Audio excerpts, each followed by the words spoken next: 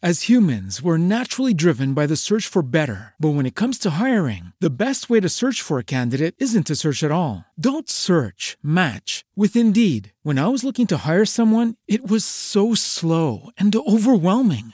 I wish I had used Indeed. If you need to hire, you need Indeed. Indeed is your matching and hiring platform with over 350 million global monthly visitors, according to Indeed data, and a matching engine that helps you find quality candidates fast. Ditch the busy work. Use Indeed for scheduling, screening, and messaging so you can connect with candidates faster. And Indeed doesn't just help you hire faster. 93% of employers agree Indeed delivers the highest quality matches compared to other job sites, according to a recent Indeed survey. And listeners of this show will get a $75 sponsored job credit to get your jobs more visibility at Indeed.com/podcast. That's Indeed.com/podcast. Terms and conditions apply.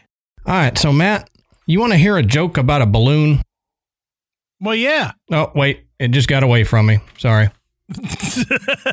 That's all right. It would have been over your head anyway, so. Oh. Oh.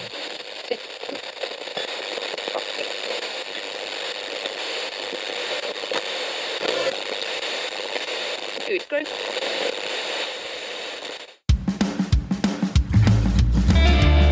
Good evening, everybody, and welcome to the Graveyard. Thank you for joining us tonight. My name is Adam. And my name's Matt. Now, pull up a tombstone or settle into your casket and get comfortable, because this is Graveyard Tales. All right, everybody, here we are again. Matt, how you doing tonight, brother? I am pretty good. Good. I am. Long dramatic pause. That's right. Pretty good. Fair to middling. Right. It's, at least it's not freezing anymore. I have to say that. We've thought out. Yep. I finally thought out just today, and it was all that crap happened a week ago, and I'm finally not cold anymore. I was going to say, at least we never lost power through all this, man. You were struggling. Oh, dude, it was bad. We had, it was about 53 hours of time that our power was on and off. And in that 53 hours, I think we had 6 hours of electricity. So it'd come back on and you'd try to turn the heat up real high and warm the house back up because you knew it was going to go off in another hour or two. And, you know, and to be honest, we were pretty lucky considering, because there's a lot of people that had it a lot worse than we did. That's bad. That was a bad deal down there. Oh yeah, ours was miserable. So I can't imagine the people that had it worse. You know, losing water pipes busting, or you know, in a house that not quite as insulated as ours is. And I mean, it was cold in here, but I can't imagine. It was wild. But real quick, we want to tell everybody, go check out the Podbelly Network. Go to podbelly.com and you can check out other shows to listen to and some tips and tricks on how to record your own show if you want to do that. We want to thank tonight's sponsor, Native. We'll talk a little bit more about them a little bit later. While we're on the topic, go give us a rate and review if you could. If you have not already, thanks to all of you who have given us a review. But if you can give us a review and then say a little something on there, it helps with the iTunes algorithm for some reason. No idea. People more intelligent than Matt and I wrote the algorithm, so we don't know how it works. But it does help us get up in the charts, and it allows people to find us easier, and it may suggest us to other listeners so we can grow the graveyard. Right. And I don't know how algorithms work. No, I just learned that word the other day. So I just looked it up, as a matter of fact. Right. So we Matt and I have been discussing this and wanted to give you all a little heads up. It's tentative right now, but we're thinking about doing another live stream in April. We don't know the exact date yet, but it'll be like the last time. It'll be live stream on Facebook, and it'll be free. So once we figure out a day and all that, we'll let you know. But after you hear this episode or while you're listening, if you would be interested in that, hit us up some way, either email or, Facebook group or Twitter, Instagram, whatever your social media preference is, hit us up on there and let us know if you would be interested in joining us for another live stream. We think it's going to be fun, and we've been waiting to do one. We have missed it. We enjoyed the last one so much, and we just need to do it again, Matt.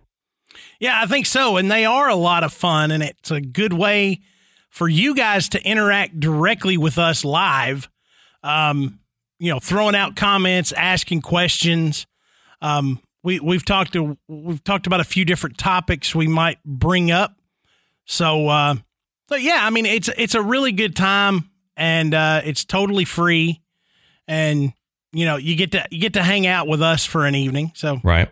And, might be a waste of your time hanging out with us two goobers, but come on, waste your time, It's free. We realize that there may be a time where we have to pay you to come along. Right. But for now, free for everybody. It may cost us eventually, but join the live stream and get your $2 graveyard check. Right. We'll send you a sticker. So before we get into it, Matt, we were just talking about the snow and stuff down here, and I thought you would find this funny, and so would everybody else.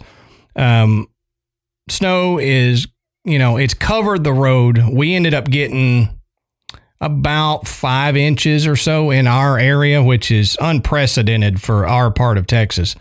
And so we busted out the 4x4. We dropped it into low gear and went to tooling around, and I learned how to drive on snow many years ago. So it was just fun to me. And then I've got this 4x4. So she did great. We'll say that. Yeah. But we're driving down the main road here, and there's this little creek that runs under the road. So a little bridge that goes over it. And on the side, there is the big metal rail to keep people walking from falling off into the creek. And then there's a little concrete about waist high, like railing type thing at the street level, or at the street side. So we're driving by and we see this kid over on that concrete part. He is very detailed and very focused on creating a snow wiener. And it's like the whole anatomical thing there. And you can tell he's been there doing it for a while, and he's like sculpting it and, taking his time doing it. And I started laughing. I couldn't get a picture of it because we kind of noticed what it was too late, as you're going by. Yeah. And but Ashley and I were laughing about it. She brought up a good point. She said, you never see those things in creation. You always see the aftermath, so right. You drive by and somebody's got one, made there and you see it, but you never see someone actually building it. So we feel like we hit the jackpot on this, and we actually saw the creation of the snow wiener. That's great. So it was the highlight of us being without power. We drove around and saw snow wieners being made. Yeah. Well, I pulled a Clark Griswold by pulling out river tubes. We pulled out our river tubes, and I sprayed the bottoms with silicone spray. There you go. That's why Matt is in a cast today. No, it was fun.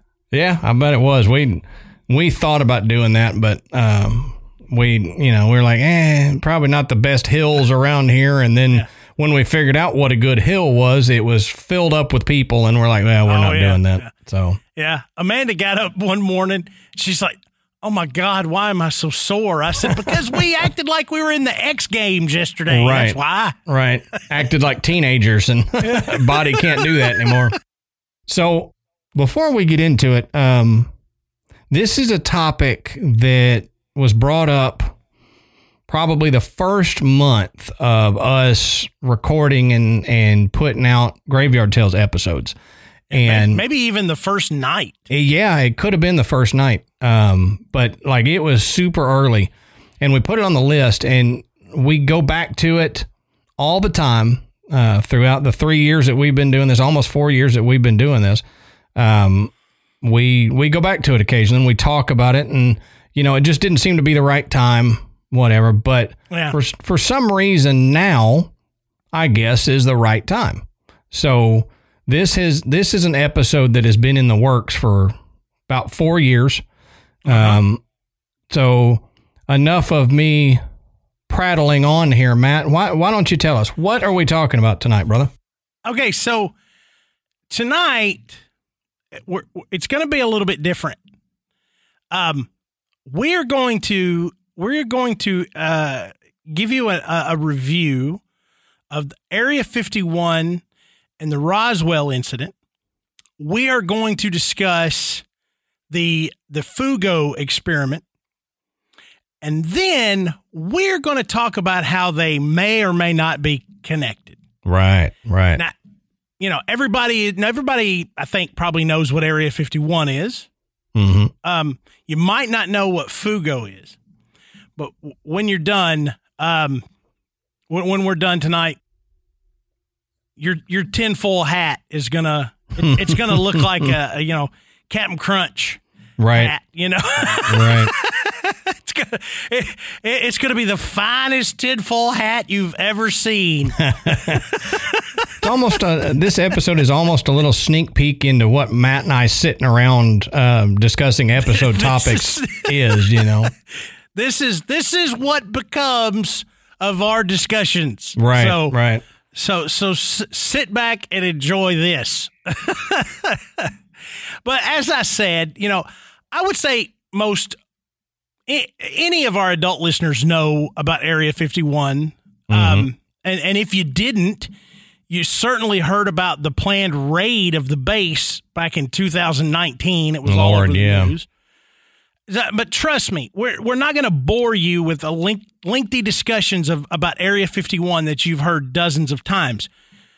But we're going to give you kind of an Area 51 in a nutshell, just to refresh your memory, as it's going to be important to what we get into later.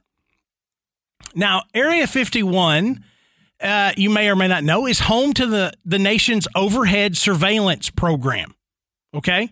It actually serves a purpose. It's not just sitting out in the desert to some mysterious little place. It actually has a function. And starting in the 1950s, it's where some of the most important spying aircraft in American history were assembled, tested, and ultimately sent out on missions. In the early 1950s, U.S. planes were conducting these low-flying recon missions over the Soviet Union, but there were always worries of them being spotted and shot down. So in 1954, Eisenhower authorized the development of a top-secret, high-altitude recon aircraft that was called Project Aquatone. Aquatone sounds like a moisturizer you put on after you go out in the sun for a while. Yeah, right. It's the prelude to Aquanet. You do Aquatone first, and then you spray on the Aquanet. Or it's what you use after Coppertone. Oh, yeah, there you go. Aquatone. Coppertone dries you out. Aquatone rehydrates you. And neither of those things have anything to do with Project Aquatone.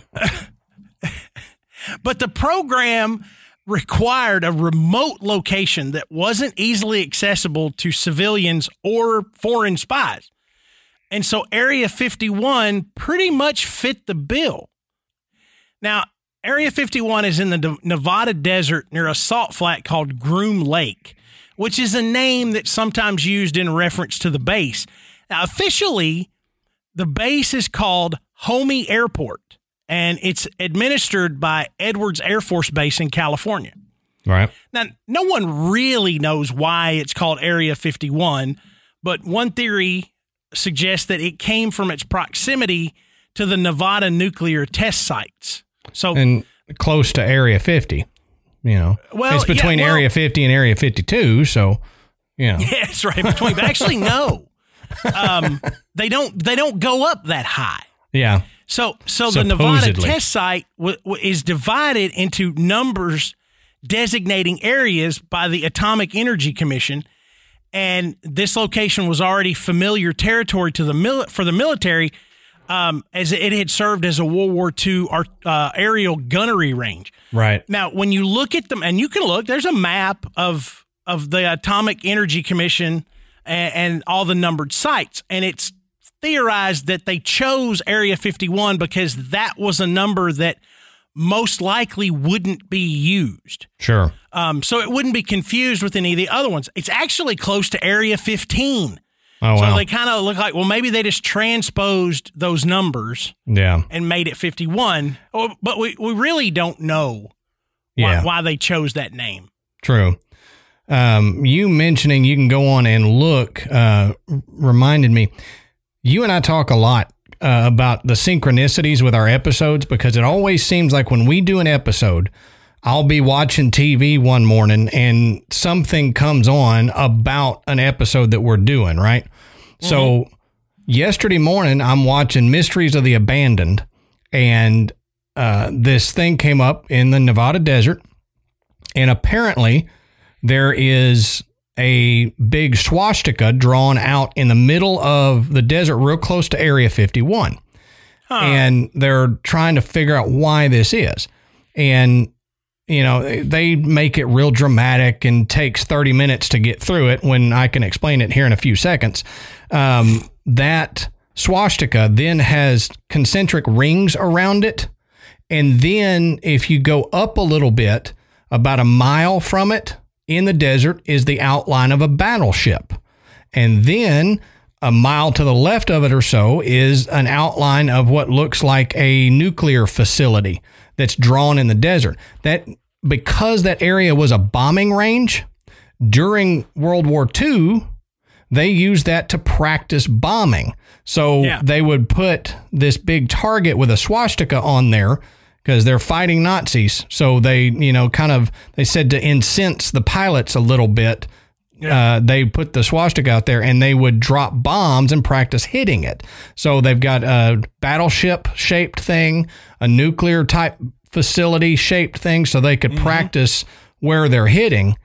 And I just thought that was really cool, you know, because if you look at like the maps of that area, you can see these weird shapes, and it's real close to Area 51. Ah, well, you know, as it should be, you know, that's what they used it for. Right. Now, in the summer of 1955, sightings of unidentified flying objects were reported around Area 51. Now, that's because the Air Force had begun testing the U-2 aircraft. Mm-hmm. The U-2 can fly higher than 60,000 feet. That's crazy. Okay, so now to give you Especially some perspective. For the time. Yeah. At the time, normal airliners flew in the 10,000 to 20,000 foot range. Mm-hmm. Okay. Military aircraft topped out around 40,000 feet. So if a pilot, let's say a commercial pilot flying around 15,000 feet, happened to look up and saw the U-2 above it, right, they wouldn't have any idea what it was. Right. And they would usually call back to air traffic control and let them know something's out here. Yeah, we got a UFO up above us. That's right. And that led to the increase of UFO sightings in the area. Now, the Air Force officials knew the UFO sightings were U-2 tests, but they couldn't really tell the public. Right. So they explained the aircraft sightings by saying they were natural phenomena or high-altitude weather research. Mm-hmm. Now, the base has seen its share of other unique and strange-looking aircraft that have nothing to do with extraterrestrials. Area 51 played a key role in the development and testing of additional spy planes after the U-2, including the SR-71 Blackbird and its predecessor, the A-12. Now, if you've ever seen either one of these planes, now I had a poster of the SR-71 in my room as a kid. They're so cool looking, man. They're so cool. And you know, I've got a really cool story about the SR-71 I'll have to share another time. But anyway, all right. Now you know these planes look spectacular, even by today's standards. Mm-hmm. But in the 1960s, it was unlike anything anyone had even imagined. So it's reasonable to believe that if civilians just happened to get a glimpse of one of these planes in the sky, it would be mistaken for something otherworldly. Oh, yeah, for sure. Even nowadays, possibly, Oh, yeah. Oh, yeah. Well, I mean, look at stuff like the stealth bomber. And I mean, those planes look crazy. They don't look like anything else flying. Right. So, I mean, you see one and you don't realize that this thing exists and you're like, holy cow, what is that? Mm-hmm. Well, it's what it is. And the military is not going to tell you they got it because right. it's secret. Sure. Sometimes secrets are okay. Yeah. Yeah. Sometimes. We just got to remember that sometimes it's better not knowing. Right. Ignorance is bliss.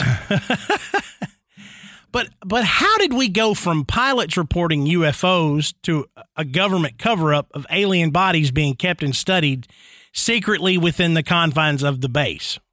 Well, in the 1950s, folks in the area could see something flying much higher than anything they had ever witnessed. Combine that with the reflection of the setting sun, giving the plane a fiery appearance from the ground, and you have multiple UFO sightings. Now, the Air Force would check reports against flight records for the spy planes and confirm that it was not a UFO, but again, they couldn't exactly tell people what it was. And it really doesn't do a lot of good to tell everybody about your secret spy planes, does it? Right. So it ends up not being a secret. Yeah, so they default to the high altitude weather research line. Mm-hmm. But the conspiracy, at least the one we all know, actually dates back to 1947 when what was reported as a military balloon crashed near Roswell, New Mexico. Now, the official report says that the balloon had been launched from Alamogordo Army Airfield a month earlier. Now, it carried a radar reflector and classified Project Mogul sensors for experimental monitoring of Soviet nuclear testing. Right. Okay. Remember, this is like the beginnings of the Cold War. Sure. The Russians are going to come and blow us all away. Yeah. This was the mindset here. And we know now that stuff did go on. So, Yeah. that is a legit thing. Absolutely. Project Mogul was a real thing. Mm-hmm. It's, freedom of information, all that information's out there now. Yeah. And a lot of other tests we may still not know about. True. Now, William Ware Mac Brazel reported finding debris on a ranch near Corona, New Mexico, which is about 80 miles northwest of Roswell.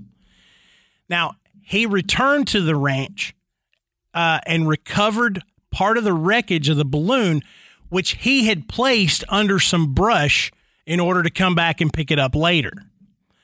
Now, Braswell then hurried back to Roswell, where he reported what he found to the sheriff's office. The sheriff called Roswell Airfield, and Major Jesse Marcel, who was a 509th Bomb Group intelligence officer, was assigned to this case.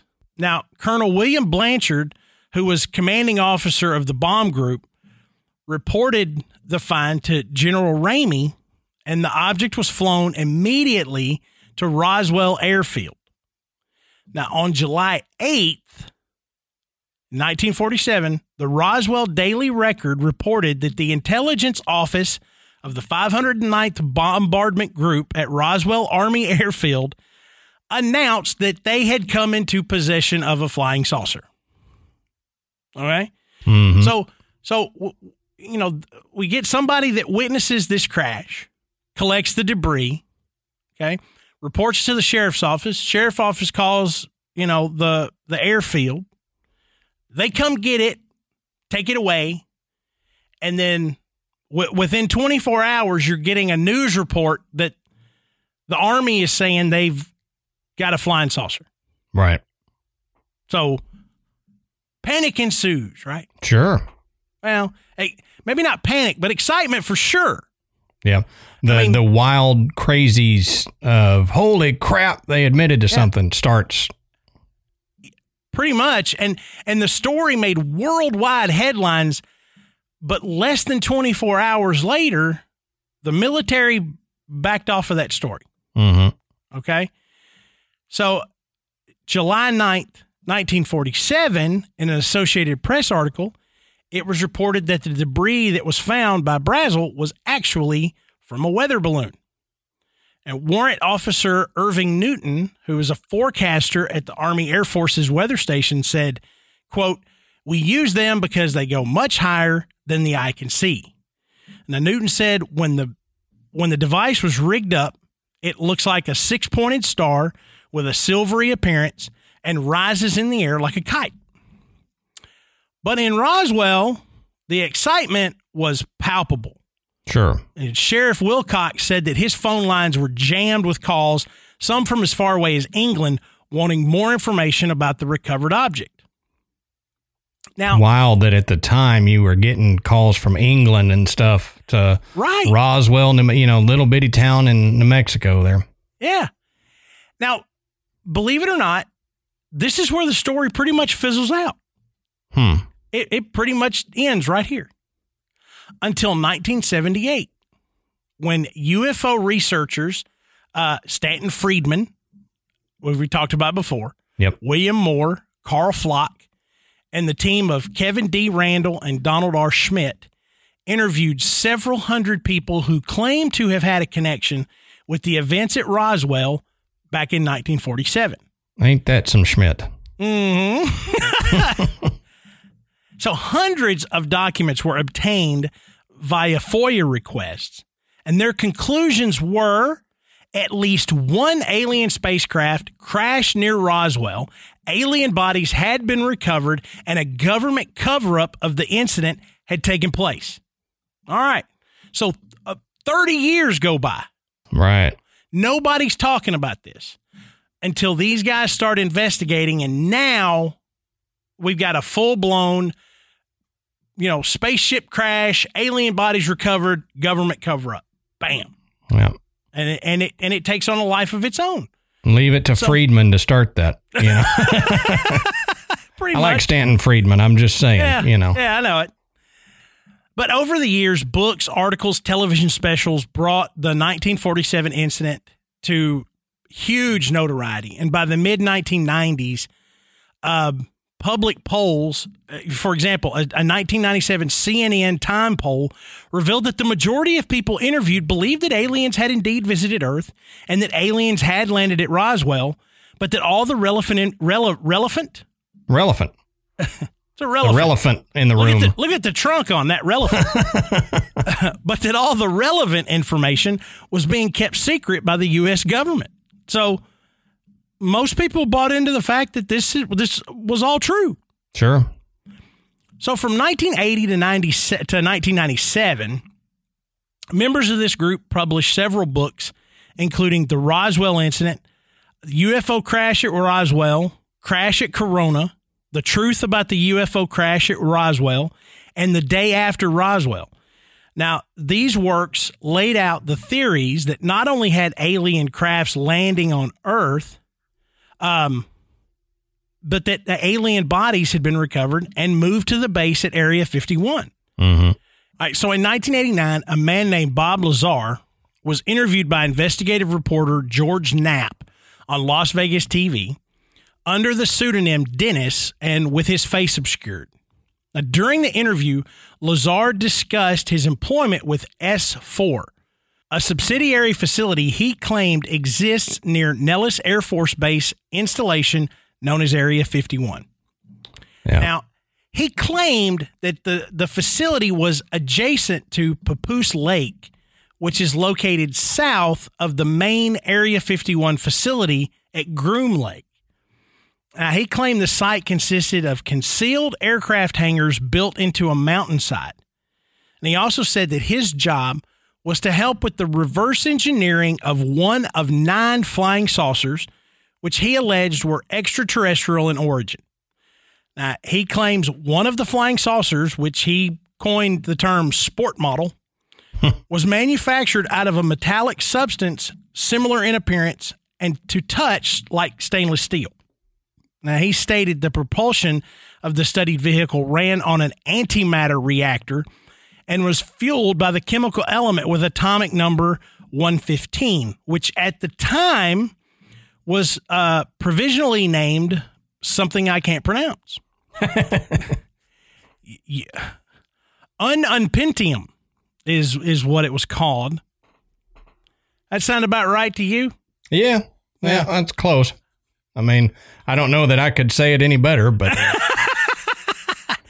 now, element 115 had not officially been created yet. Right. Okay. Right. And it was actually first synthesized in 2003 and later named Moscovium because it was done in Moscow.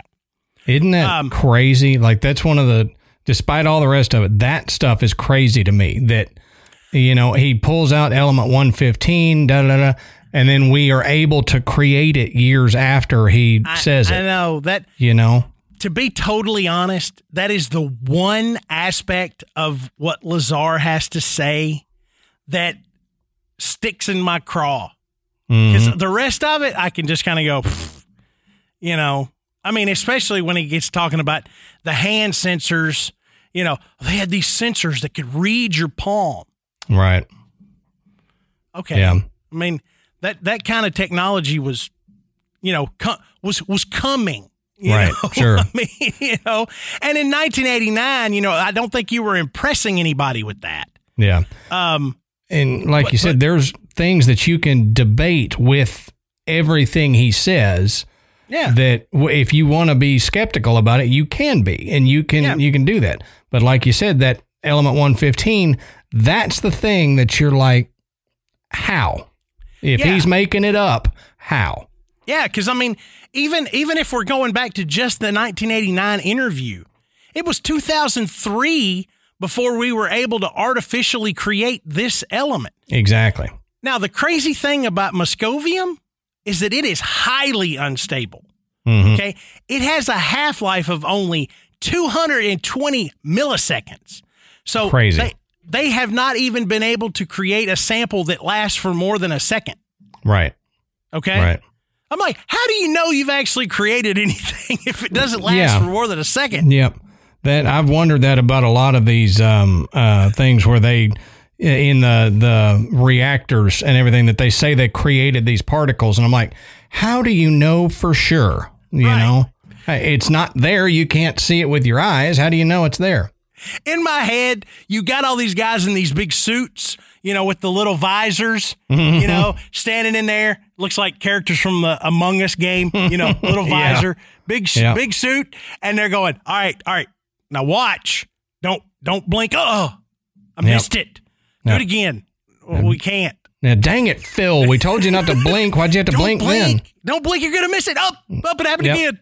You missed it. But I swear I swear that's element 115. You may have missed it. But if you you can smell the remnants of element 115. It leaves a certain like picante smell in the air. You know it's element 115. Smells like borscht. Yeah. Smell that? 115. Smells like 115. I'm going to make a new cologne. This is called Element 115. Yeah. Ode Day 115. You will smell like this for less than 1 second. That's just Axe. That's every Axe scent. You put it on, it stinks for 1 second, and then it's gone. Oh, so okay. So that's Area 51 in a nutshell. With a side of Roswell. There you go. So you kind of know where we're headed here. All right, Adam. Let's take a moment and talk about tonight's sponsor, Native. Now, you know, this year we're all looking for a fresh start. You know, everybody needs something new. You know, new goals, something you want to do for yourself. I know personally. I'm trying to take a little bit better care of my own health. Yeah. Just, you know, physically, mentally, everything. And that's my goal.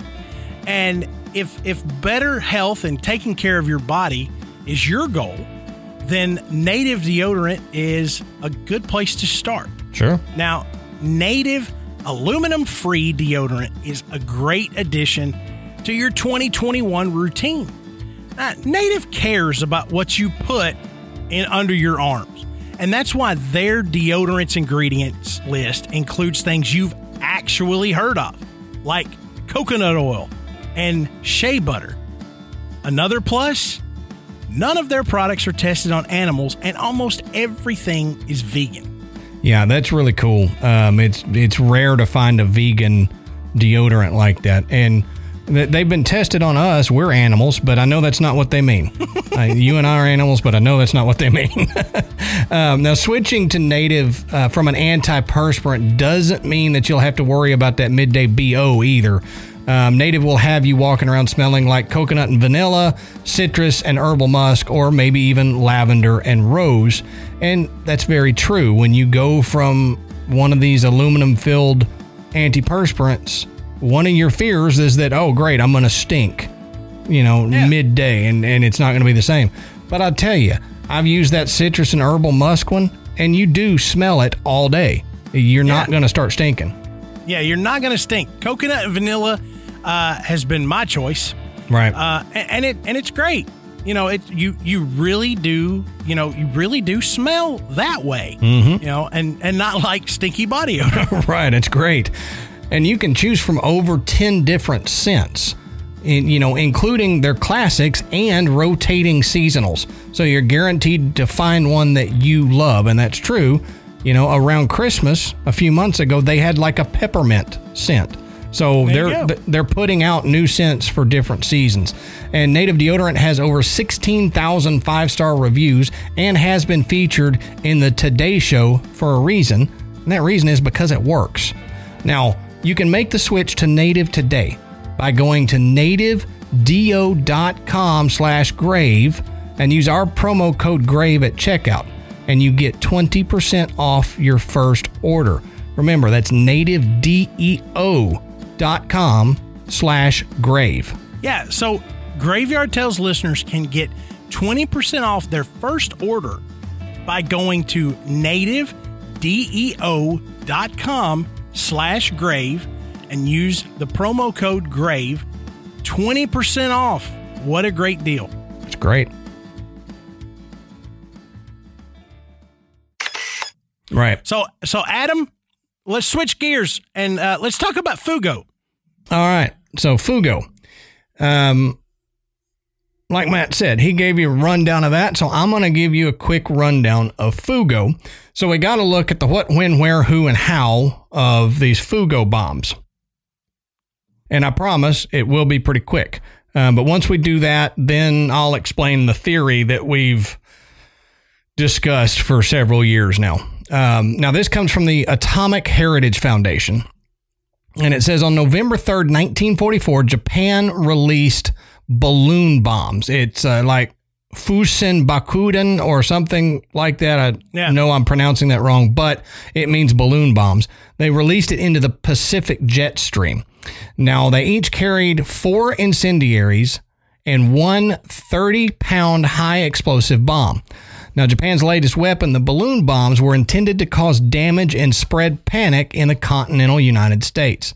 Now, the Japanese Military Scientific Laboratory originally conceived the idea of balloon bombs in 1933. Well, the proposed Airborne Carrier Research and Development Program explored several ideas, including the initial idea of balloon bombs, according to Robert Mikesh. His scholarly report on these Fugo balloons is a definitive work on this obscure topic. So you can go look up stuff by Robert Mikesh, Mikesh, if you want to get a little more detailed about it than what we're going to do.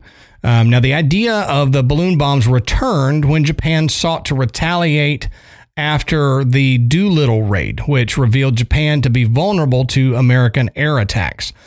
Now, the 9th Military Technical Research Institute, better known as the Noborito Research Institute, was charged with discovering a way to bomb America, and they revived the idea of Fugo. They designed balloon bombs to be launched from Japanese submarines on the west coast of America. Now, the joint Army-Navy research into this operation came to an abrupt halt, though, when every submarine was recalled for the Guadalcanal operation in August of 1943. So originally, the idea was release it from submarines, but they got diverted to something else, so they just put a halt to that.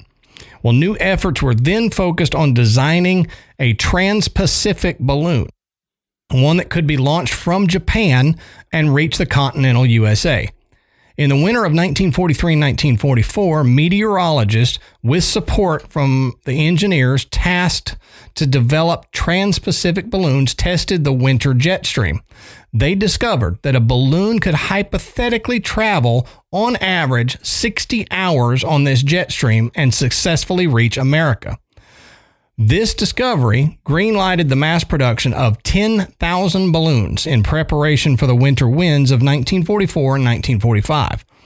Now, the balloons were to be made of washi, a paper made from the bark of the kozo tree, and schoolgirls from neighboring schools were to be the labor force, conscripted as part of the total war effort mindset that came out by the Japanese Empire at the time. And the girls, however, would not be told what they were making. They were just... Hey, guess what? Yeah. It was like, just sew these things up, and we're not going to tell you we're going to use this in war. Now, finally, this says, on the auspicious day of November 3rd, 1944, chosen for being the birthday of former Emperor Meiji, the first of the balloons were launched. Launching proved to be difficult as it took 30 minutes to an hour to prepare one balloon for flight and required approximately 30 men. Now, in addition, the balloons could only be launched during certain wind conditions. In the months of November to March, there were only 50 anticipated favorable days, and they expected to launch a maximum of 200 balloons for their 3 launch sites per day. But in going over this, some sources actually say that between November of 1944 and April of 1945, the Japanese military launched more than 9,000 of these pilotless weapons in an operation that we talked about named Fugo. So it's hard really to know the actual total because there's conflicting evidence, and it's hard to get an exact number this long afterward from somebody who was your enemy at the time, So you're never really going to know, but up to 9,000 of these. Now, despite the launches being top secret, once released, balloons were not hidden to those in neighboring areas. Witnesses remembered these, quote, giant jellyfish drifting off into the sky, Mikesh details. Now, 2 days after the initial launch, a Navy pilot off the coast of California spotted some tattered cloth in the sea. Upon retrieval, they noted its Japanese markings and alerted the FBI. It wasn't until 2 weeks later, when more sea debris of the balloons were found, that the military realized its importance. Then, over the next 4 weeks, various reports of the balloons popped up all over the western half of America as Americans began spotting the cloth or hearing explosions. Now, before I go on a little further, you're probably thinking, how did these do that? Well, we'll put pictures up on Patreon of the actual balloons. You can go look them up too if you'd like. But it's a giant balloon, and then it's got cables coming down from it, and then below it, almost like a hot air balloon, it looks like a miniature hot air balloon, there is incendiary devices on the bottom, and then on the outside of it are ballast bags filled with sand. And the ingenious thing about these balloons is that they had an altimeter on them. So they'd fly up with the jet stream, get into that jet stream and go along. But then if they started to drop too low, that altimeter would read and it would release a sandbag. And so it then float back up. Because as we all know, helium or whatever gas you use is going to escape the balloon. So after a while, it will start to drift down. So they had little altimeters and quick release valves, basically, that would cut these ballast loose to keep it going up and not fall too low. Now, to go on, this says that the initial reaction of the military was immediate concern. Little was known about the purpose of these balloons at first, and some military officials worried that they carried biological weapons. Now, in December 1944, a military intelligence project began evaluating the weapon by collecting the various evidence from the balloon sites. An analysis of the ballast revealed the sand to be from a beach in the south of Japan, which helped narrow down the launch sites. So by looking at the sand, they were able to tell where in the world these balloons were started because of the sand. That's pretty freaking brilliant. Right? You know, that they were able to analyze the sand and determine that it came from a Japanese beach. Right. It's crazy. I mean, yeah. I mean, it's cool, though. Oh, yeah. It's really cool. Now, they also concluded that the main damage from these bombs came from the incendiaries, which were especially dangerous for the forest of the Pacific Northwest. Now, the winter was the dry season, during which the forest fires could turn very destructive and spread easily. Yet overall, the military concluded that the attacks were scattered and aimless. Well, because the military worried that any report of these balloon bombs would induce panic among Americans, they ultimately decided the best course of action was to stay silent. So this also helped prevent the Japanese from gaining any morale boost from the news of successful operations. Now, on January 4th, 1945, the Office of Censorship requested that newspaper editors and radio broadcasts not discuss the balloons. In February 17th, 1945, the Japanese used Domei News Agency to broadcast directly to America in English and claimed that 500 or 10,000 casualties, the news accounts differ, had been inflicted and fires caused, all from their fire balloons. Now, the propaganda largely aimed to play up the success of the Fugo operation and warned the U.S. that the balloons were merely a prelude to something big. Now, the American government, however, continued to maintain silence until May 5th, 1945. In Bly, Oregon, a Sunday school picnic approached the debris of a balloon. Reverend Archie Mitchell was about to yell a warning when it exploded. Sherman Shoemaker, Edward Engine, Jay Gifford, Joan Patsky, and Dick Patsky, all between 11 to 14 years old, were killed, along with Reverend Mitchell's wife, Elsie, who had been 5 months pregnant. Now, they were the only Americans to be killed by enemy action during World War II in the continental United States. So that's just saying there. I mean, you look at that in Bly, Oregon, a bomb landed, live ordnance on board, and it actually exploded when people messed with it. So keep that in mind as we go through talking here. Now, to this day, historians believe not all balloons have been recovered. While most are likely lost in the ocean, residents of the Pacific Northwest are advised to be careful when exploring uncharted territories. As recently as 2014, a balloon was discovered in Canada, and it was technically functional. There you go. So keep this in mind as we go through. 6-7 years ago. Yeah, right. Exactly. I mean, that's and it was pretty, still pretty functional. Recent. Yeah. And functional. Right. So while the balloons failed to be an effective weapon, they were a product of wartime scientific innovation, and when the first balloons arrived in America, they technically became the world's first intercontinental ballistic missile. Okay, so let's talk theory. Have you figured out where we're going? Right. If you haven't, we'll get into it soon. We kind of pulled the curtain back right there. Right. You know? So I'm sure I'm not the only person that's going to have this thought. And Matt and I have talked about it for quite a while, but we haven't really seen anyone else talking about this.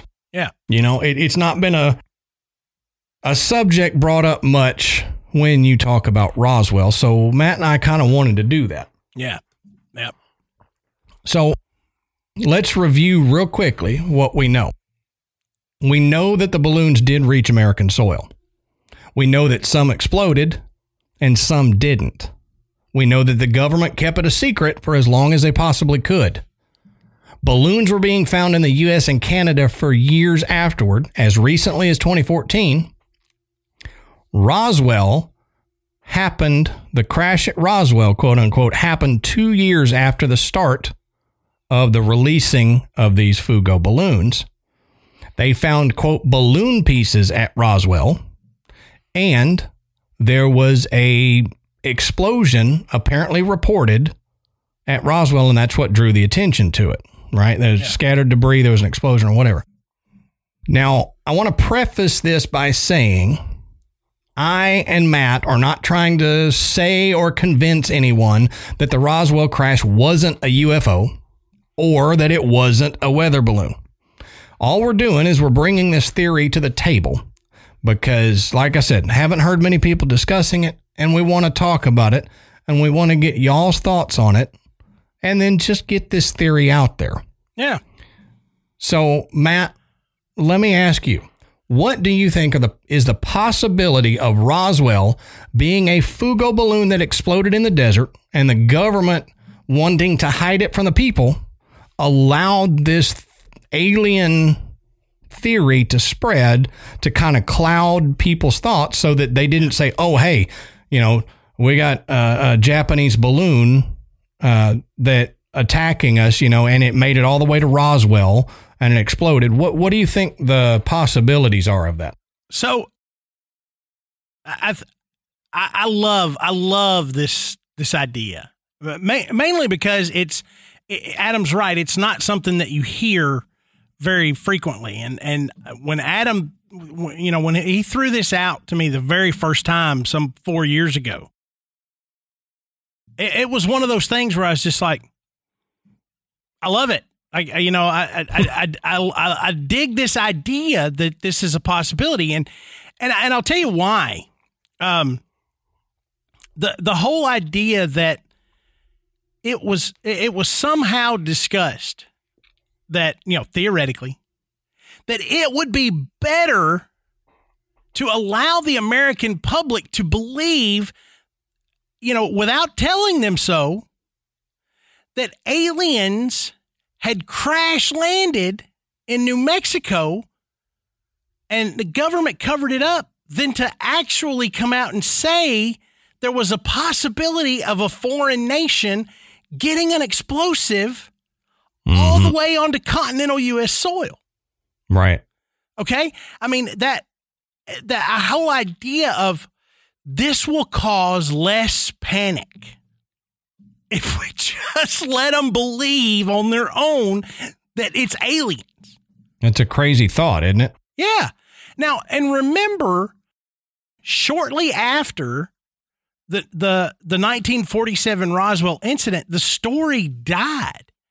I mean, it pretty well died, even though there was this idea, and there had already been reports of flying saucers in the area. But we've talked about that, you know, that they're testing spy planes, you know, at the base at Area 51.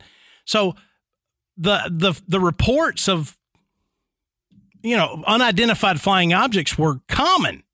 Right. I mean, they were coming in left and right because there's all these odd planes flying super high, and then bam, this happens. But, you know, what you're asking is what do I think the possibility of this being, you know, a good theory? You know, all those things that Adam mentioned are true. You know, all those things did happen. We got to wrap our head around the fact that either one of these things managed to stay aloft for 2 years and crash at that time in July of 47.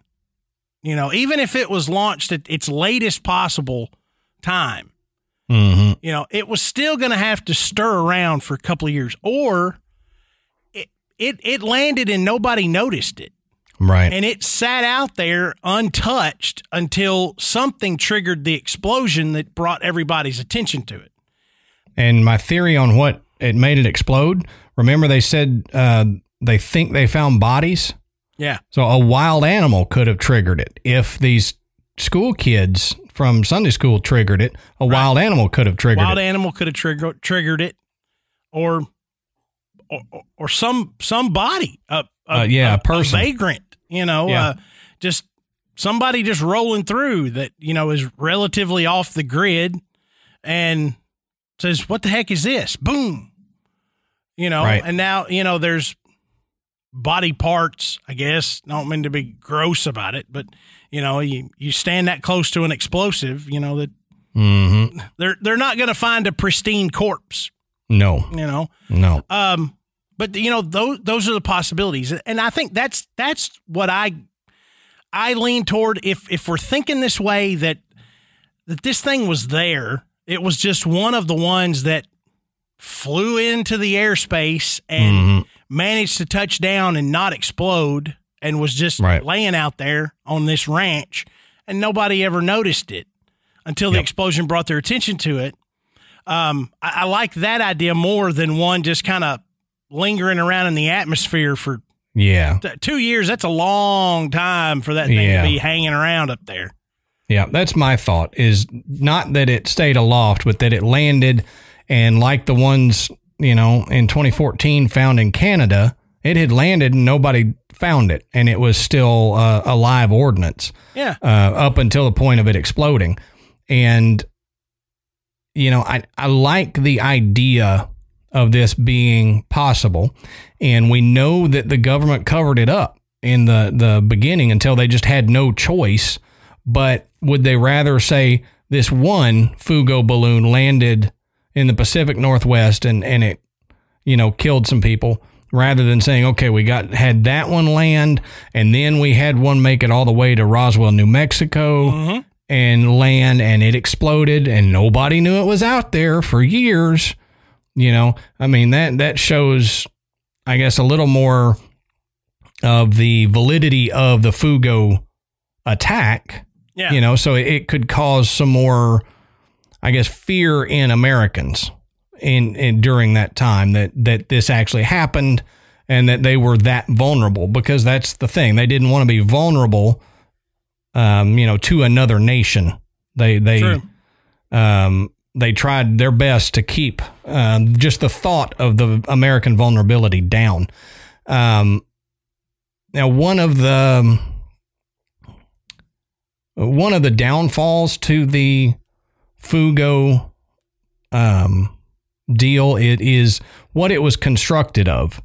The balloons apparently were a duller finish, and what was recovered at Area 51 was supposedly a shiny metallic. Yeah.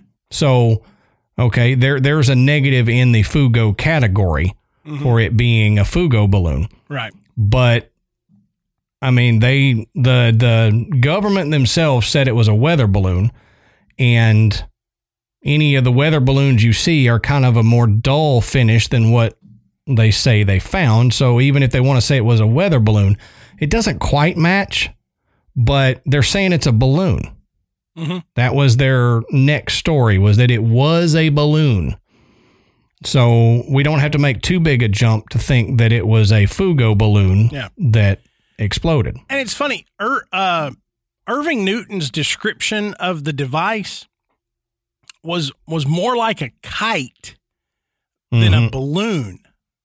So, when Brazel was asked about it later, he went through, what the pieces look like, metal, fabric, and even wood, which, you got to think, if wood doesn't sound extraterrestrial at all.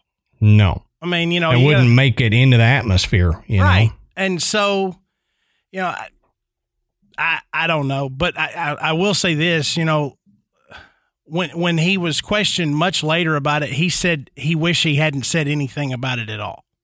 Yeah. Because he felt like, it just became this big nationwide story, and he kind of felt foolish about the whole thing, because he felt like he had just, caused this, this crazy, insane panic, that we were somehow being infiltrated by aliens.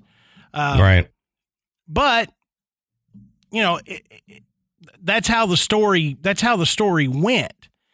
And, again, if you're doing something totally innocent and you act guilty, yeah, you're going to make people suspicious.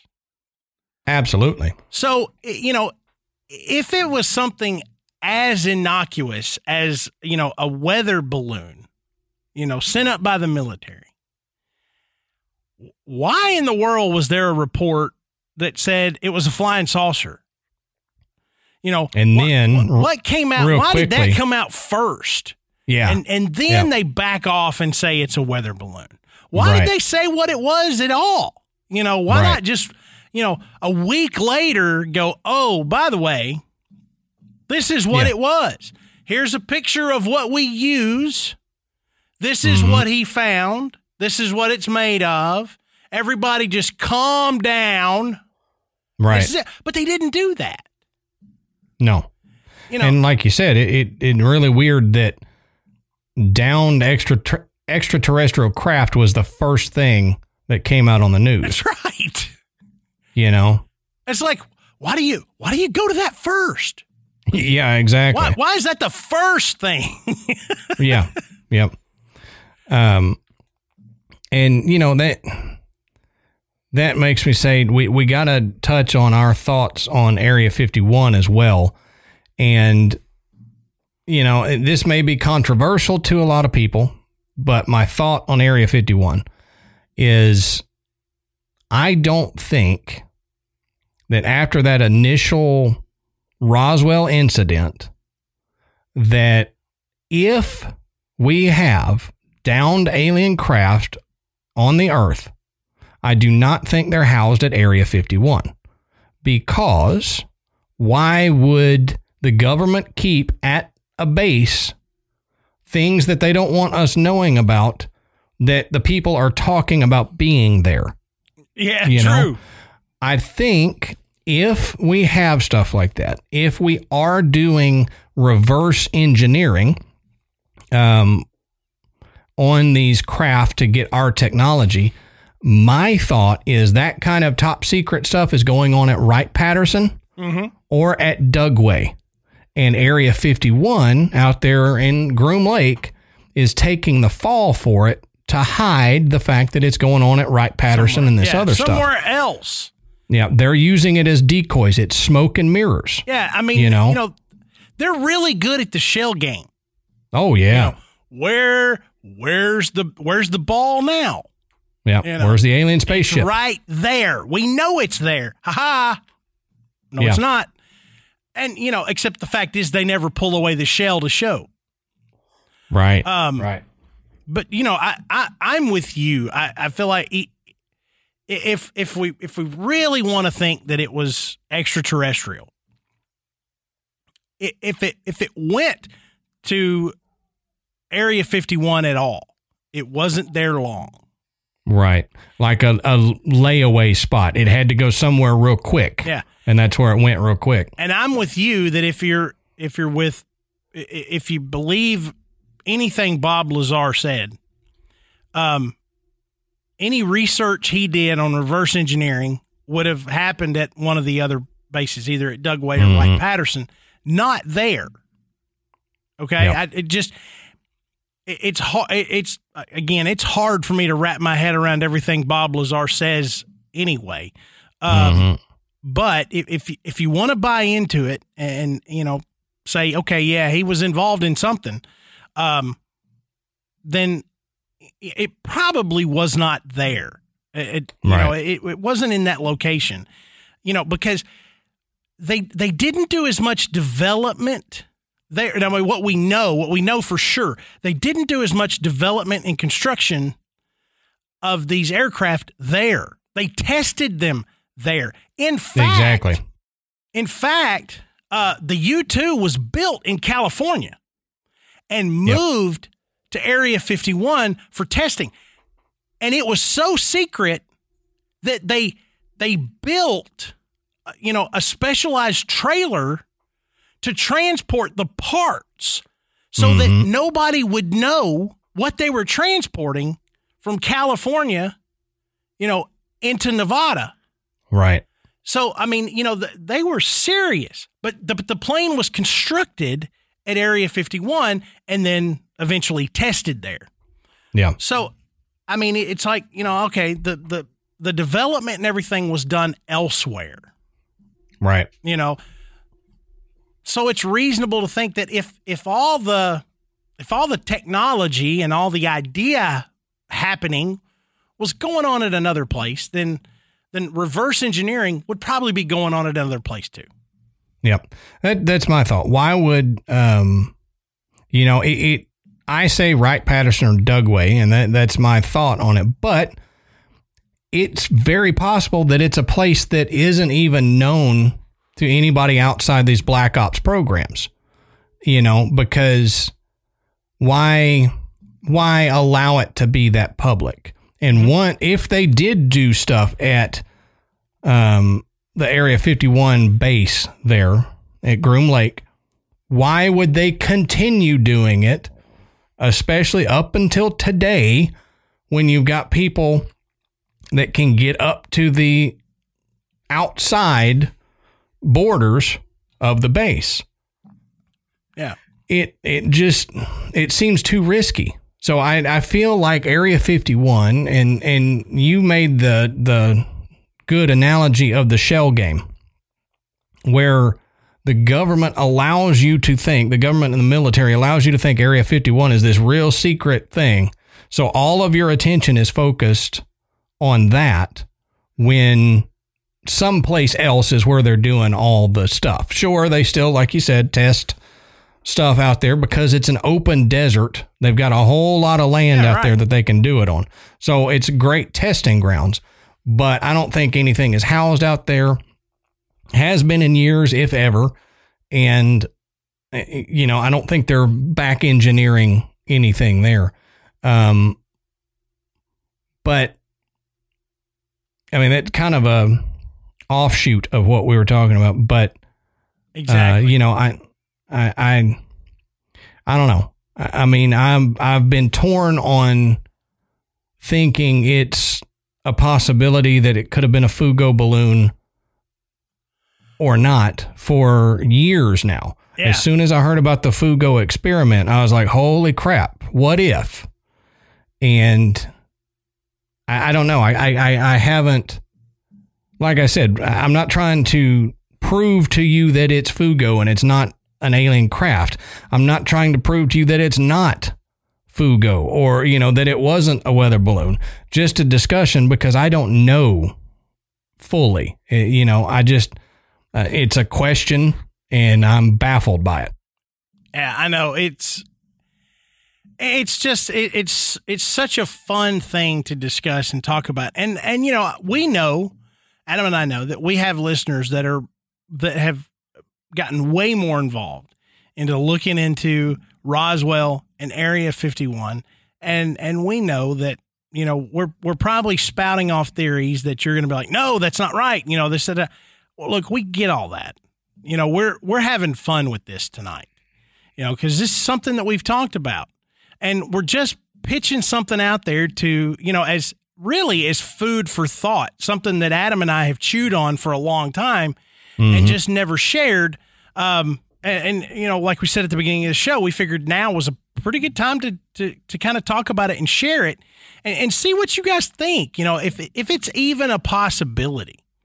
Right. But I mean, I have to laugh because if you believe that it's a possibility that, an alien ship crashed at Roswell, New Mexico, and the government snatched it up along with the crew and moved it and housed them at Area 51, then you have to be able to consider the idea that it could have been a Fugo balloon. Right. To me, it is no less outlandish to believe one over the other. Sure. So you have to give it fair thought at least. That's right. I mean, and look, I promise, I am not one that's going to sit here and when people say, there's aliens at Area 51, I'm going to go, no. I mean, I'm going to consider the fact that maybe, there a lot of people have produced, I'm going to say, quote unquote, evidence that something did happen and that the government covered it up.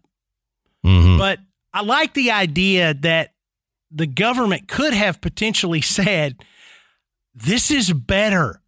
Let them believe this, because this is better than starting a panic that perhaps either there's more of these balloons out here that are dangerous or that even 2 years after the end of the war, something is sparking up.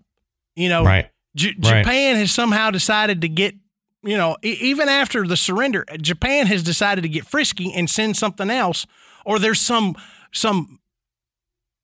weird militant offshoot that's left over that has, that's trying to rekindle something, whatever. I mean, right. That the powers that be said, hell, just let them believe it's aliens. Mm-hmm. Yeah. And that's a humorous thought if that's true. And we discussed this on one of our recent Patreons, and I don't think we fully discussed it on a main episode, so we'll touch on it. We were discussing do we think that aliens are visiting the planet Earth and whatever, and we discussed it, and one of my thoughts is I think yes, that there is something that we don't understand visiting the Earth, but I don't believe that it's aliens from Alpha Centauri or another planet in our universe. I really believe that if there is something, then it's most likely from a universe close to ours. We discussed the multiverse theory, that it's a universe close to ours that they're able to move through that fabric. Because I think in my pea brain, I'm an idiot, so, keep that in mind when I'm discussing this, that it would be easier to find that wormhole into a neighboring universe than it would be to travel the thousands or tens of thousands of years from one solar system to ours and just happen to make it to our planet. Out of all the other ones that you'd pass, you make it all the way out here. Yeah. So my theory is, yes, there is something, but it's not planetary. It's universal visitors, if that makes sense. Yeah. So what do you guys think? Are Adam and I way off base, or have we sparked a little bit of interest in you to go and look into this idea of a Fugo balloon being discovered at Roswell and it being allowed to be believed it was part of an alien ship? Let us know. Yes. Let us know what you think. And I'm sure we've got a lot of listeners with their own theories about what happened at Roswell, what may or may not be at Area 51. Hey, we'd love to hear them too. So let us know. You might have an even better theory than what we got. And if you do, that's the whole reason for this episode, is to get you guys to tell us your theories on Roswell. Yeah, that's right. And on Fugo. We want you to think about it. Right. But if you have a story, if you have a theory, if you have an idea, or if you just want to tell us we're full of baloney, the best place to do that is in our Facebook group. And you can go on Facebook, search Graveyard Tales. You're going to find the show's official page, but then you're also going to find The Graveyard, which is what we've named our Facebook group. And we're about 5,000 members strong, maybe more. It's a good place for open discussion. It's a friendly place. No one's going to pick and make fun of you for saying something. If you got an idea, just jump in there and share it. You can also find us on other social media, Instagram and Twitter. As I've said before, Adam is the chief Twitter around here. Yeah. I'm not on there as much as the other ones, though. So, Twitter can be a cesspool. That's right. So I try to avoid the cesspool that is Twitter. There is posting on there, but if you want to contact, the best place would probably be Instagram or Facebook. Yeah, absolutely. But while you're tooling around looking for Graveyard Tales on the internet, you can check out our website. It's graveyardpodcast.com. And there you can find links to purchase Graveyard Tales merchandise, everything from T-shirts to coffee mugs to baby onesies. You can also listen to the show. You can learn a little bit more about Adam and myself. And you can become a patron. And this is where we thank everyone who has donated to the show. This is how we keep going. And we keep producing more and more content and keeping it at the quality that we like and we know you appreciate. Absolutely. Thank y'all so much. Yep. So until next time, we'll save you a seat in the graveyard. See you soon.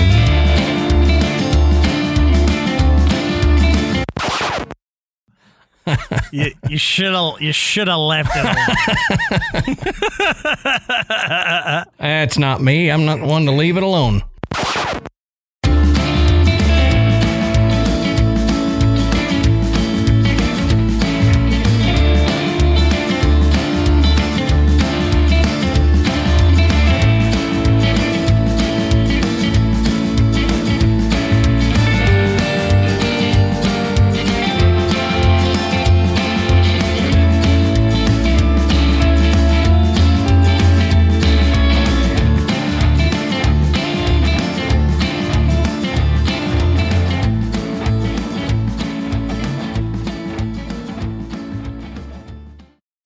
As humans, we're naturally driven by the search for better. But when it comes to hiring, the best way to search for a candidate isn't to search at all. Don't search, match with Indeed. When I was looking to hire someone, it was so slow and overwhelming.